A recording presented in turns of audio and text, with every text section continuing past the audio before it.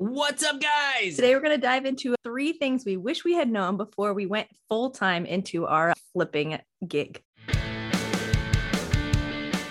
The Reseller Hangout podcast is all about helping you grow, scale, and thrive in your reselling business. We're Rob and Melissa with Flea Market Flipper and have been in the resale biz for over 20 years. Not only do we buy and sell awesome items on a weekly basis, we also coach other resellers how to take their business to the next level. In this podcast, we are committed to bringing you great guests who love to share their tips, tactics that will help you level up in your current reselling business. So let's go. So today we're excited to talk about the 3 things we wish we had known before we went full-time into this gig. What was it, like 6 or 7 years ago? 6 years ago. And we definitely were thrown into it, which we'll talk about in just a little bit. If you haven't heard our story of how we went full-time flipping, we had to get shoved off a cliff pretty much. That's it. But the first thing that we wanted to talk about is that once you go full-time, that is your income. So it is a lot more stressful when you have to pay your bills with that income.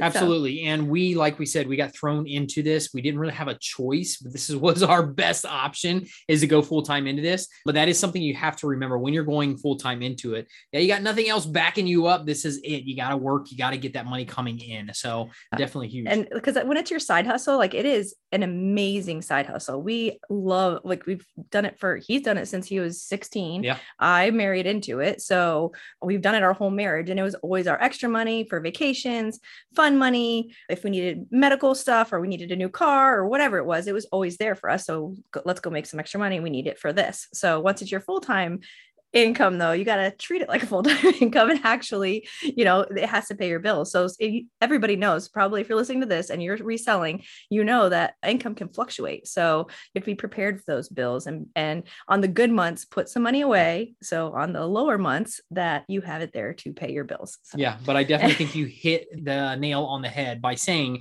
if you treat it like a business, that's where you're going to get paid like a business. You can't treat it as a side hustle. Like a lot of people, when you go from side hustle into full-time, you can't treat it like it's still a side hustle. You got to put the hours in, you got to put the work into it to grow it. Now, you don't always have to do that. In the beginning, we had to do it a lot more to get our inventory up. But once we did that, once you throw that time into it, that's when you start getting paid the big bucks. Yeah. So the second thing was, this is really beneficial if you're doing it as a side hustle or full-time, but more important, even as full-time, is to keep a reserve of money that you can use for refunds. Don't spend everything that you make. So, you need to reinvest in your business, obviously, and you need to pay your bills. So, but try to keep a little egg of money if you get a refund or whatnot. Absolutely. When I was a kid when I started this business in my late teens, and I would make money and I would go and spend that money. And then right away. That's it. Have something come back and one return, something happened in shipping, something got damaged, and I would not have that nest egg or that money saved up from the sales that I did. And I got in trouble in the beginning like that. So make sure that you're doing that, setting some money aside.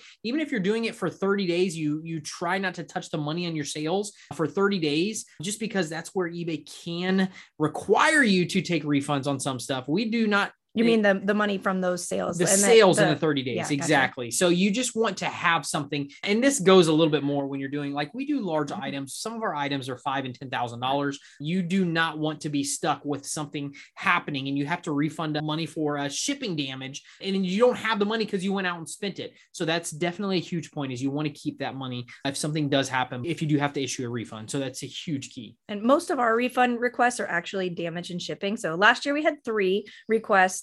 2 of them were damaged in shipping, and one of them was your fault and we just refunded it and took it back. But the other 2 were shipping. So we still have to, there's a time frame before we cut the check from the shipping company. So we have to be able to pad that, and just, like, we're still getting paid, which is good. If it's a shipping claim, you still get your money. The buyer gets their money back, but you still need a little bit of padding so that you can refund that. Absolutely. So sometimes it takes a little bit longer from the time that you give the refund to the buyer, once you receive the item back, once you give the refund, and then when you get the check from the actual insurance company that you had insurance on the item. So hopefully you guys are doing all that stuff, but that's another topic for another day. You just want to make sure that you have that money in reserves, that you're not spending your money as quick as you're making it, and you have it in reserves. If you do have something come up, that you're able to give a refund if you have to. Yeah, because you don't want to have to go in the negative, because that is never a good thing. Absolutely not. Kind of keep that coming in. So the next one is kind of a no-brainer, but it makes sense, but sometimes we're not doing it. So if you want to increase your income, you have to increase your inventory listed. So if you are in a hard spot and you find yourself, you've jumped into this full time and now maybe the sales have slowed down or something. So we got to get the income up. So we got to get those items listed. And you do think of it as a no-brainer, but for us in the beginning, we didn't really realize this. It's one of those things that going through years and years, you realize, and it's not just really items that you're listing. It's not about the volume that you're doing. It's more about the inventory dollar amount. You want to get the dollar up there on your inventory. So you want to have a lot more listed, and it really correlates with what you're making is how much inventory you have listed, how much the dollar amount of the inventory that you have listed. So if you're wanting to make so much money every week and you want it to be a steady income, you really got to get that inventory up there to where that will continue to sell and you'll continue to make that steady income off of that. So as an example, if somebody wanted to make $100,000, how much inventory should they have? Yeah, roughly listed. Yeah, roughly listed $100,000 a year. I would say you want to have between $150,000 and $200,000 listed. That's been the average for us. And a couple people in our members group that we've talked with. Yeah.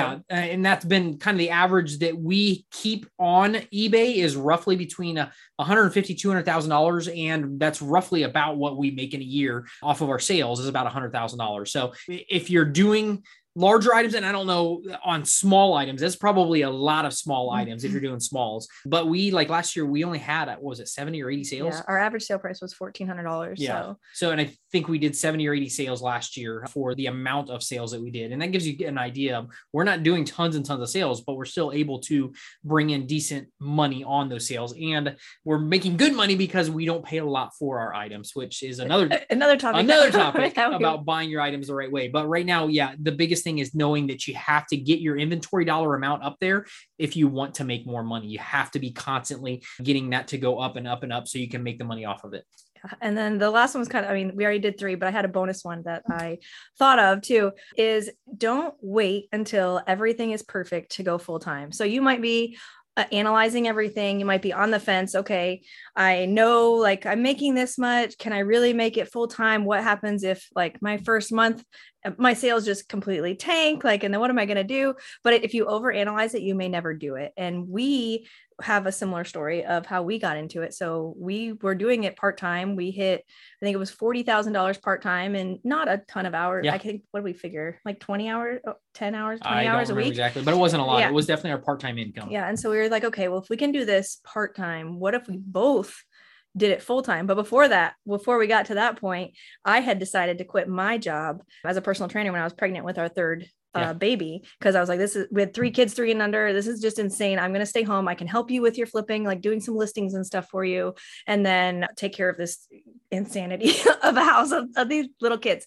And then right at that point, a month before we were due, your job came back and said that cutting our health insurance. They were cutting our health insurance. And we're like, oh, so March 31st was the last day we'd have health insurance, and our baby was due April 1st. So I'm like, all right, what are we going to do? And the only reason that I did have this 9-to-5 job was for the health insurance. I made more money flipping on the side than I did at this other job, but the insurance was a huge benefit for us. So that's where we had to make the decision. What is it for us? What are we going to do? Am I going to go get another 9-to-5 job? Am I going to go do something like that? Or thinking about our side hustle that was really, really cool. We were making decent money at it as a side hustle. What if we really threw full hours and full time into this and saw what we could do? And we went from 40 to like $130,000 our first full-time year, dumping hours into it and really, really working.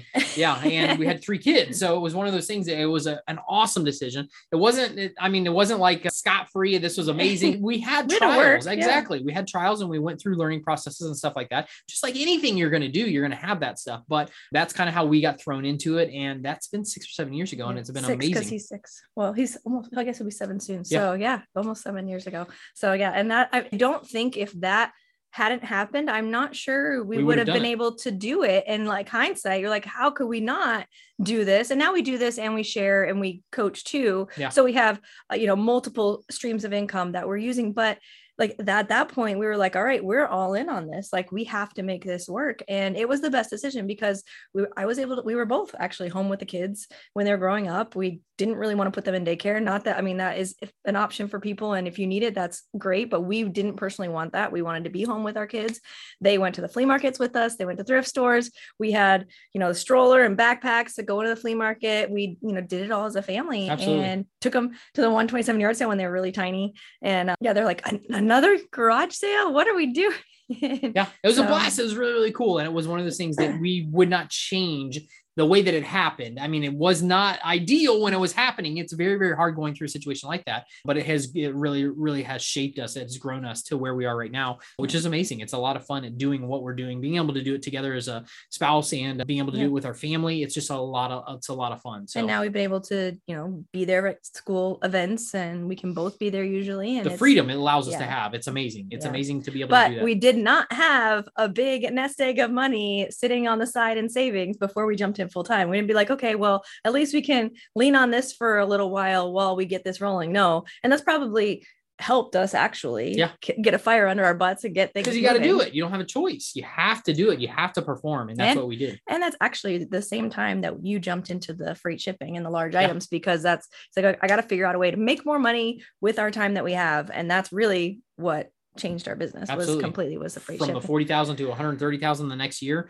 It was larger items is what we did. We really leaned into larger items and figuring it out, learning how to ship and how to do all that stuff. So that really was what took us to the next level. Yeah. He saw something on eBay that I think it was that furniture set. He's like, okay, well, if this is going to sell, I'm going to figure out how to ship it. These ones are listed with shipping. I'm going to figure it out. Absolutely. And it was completely worth it. So. Yep. Been so amazing. If you're thinking about going full-time, just know you do have to pay all your bills with it. It is your full-time income. So be prepared, but don't wait to be everything to be perfect because it never will be. Yep. Similar to kids. We thought, all right, you got to wait till you got this much money in the bank. You wait till this and this and this, but you're never ready until you throw yourself into it. We say the same thing with this. So you can definitely do some things that will help, but just jump into it. It's going to be amazing for you to do it. And these are definitely things that we wish we had known when we started out for sure. Yeah. So awesome. You guys rock. Have a great day. See you later.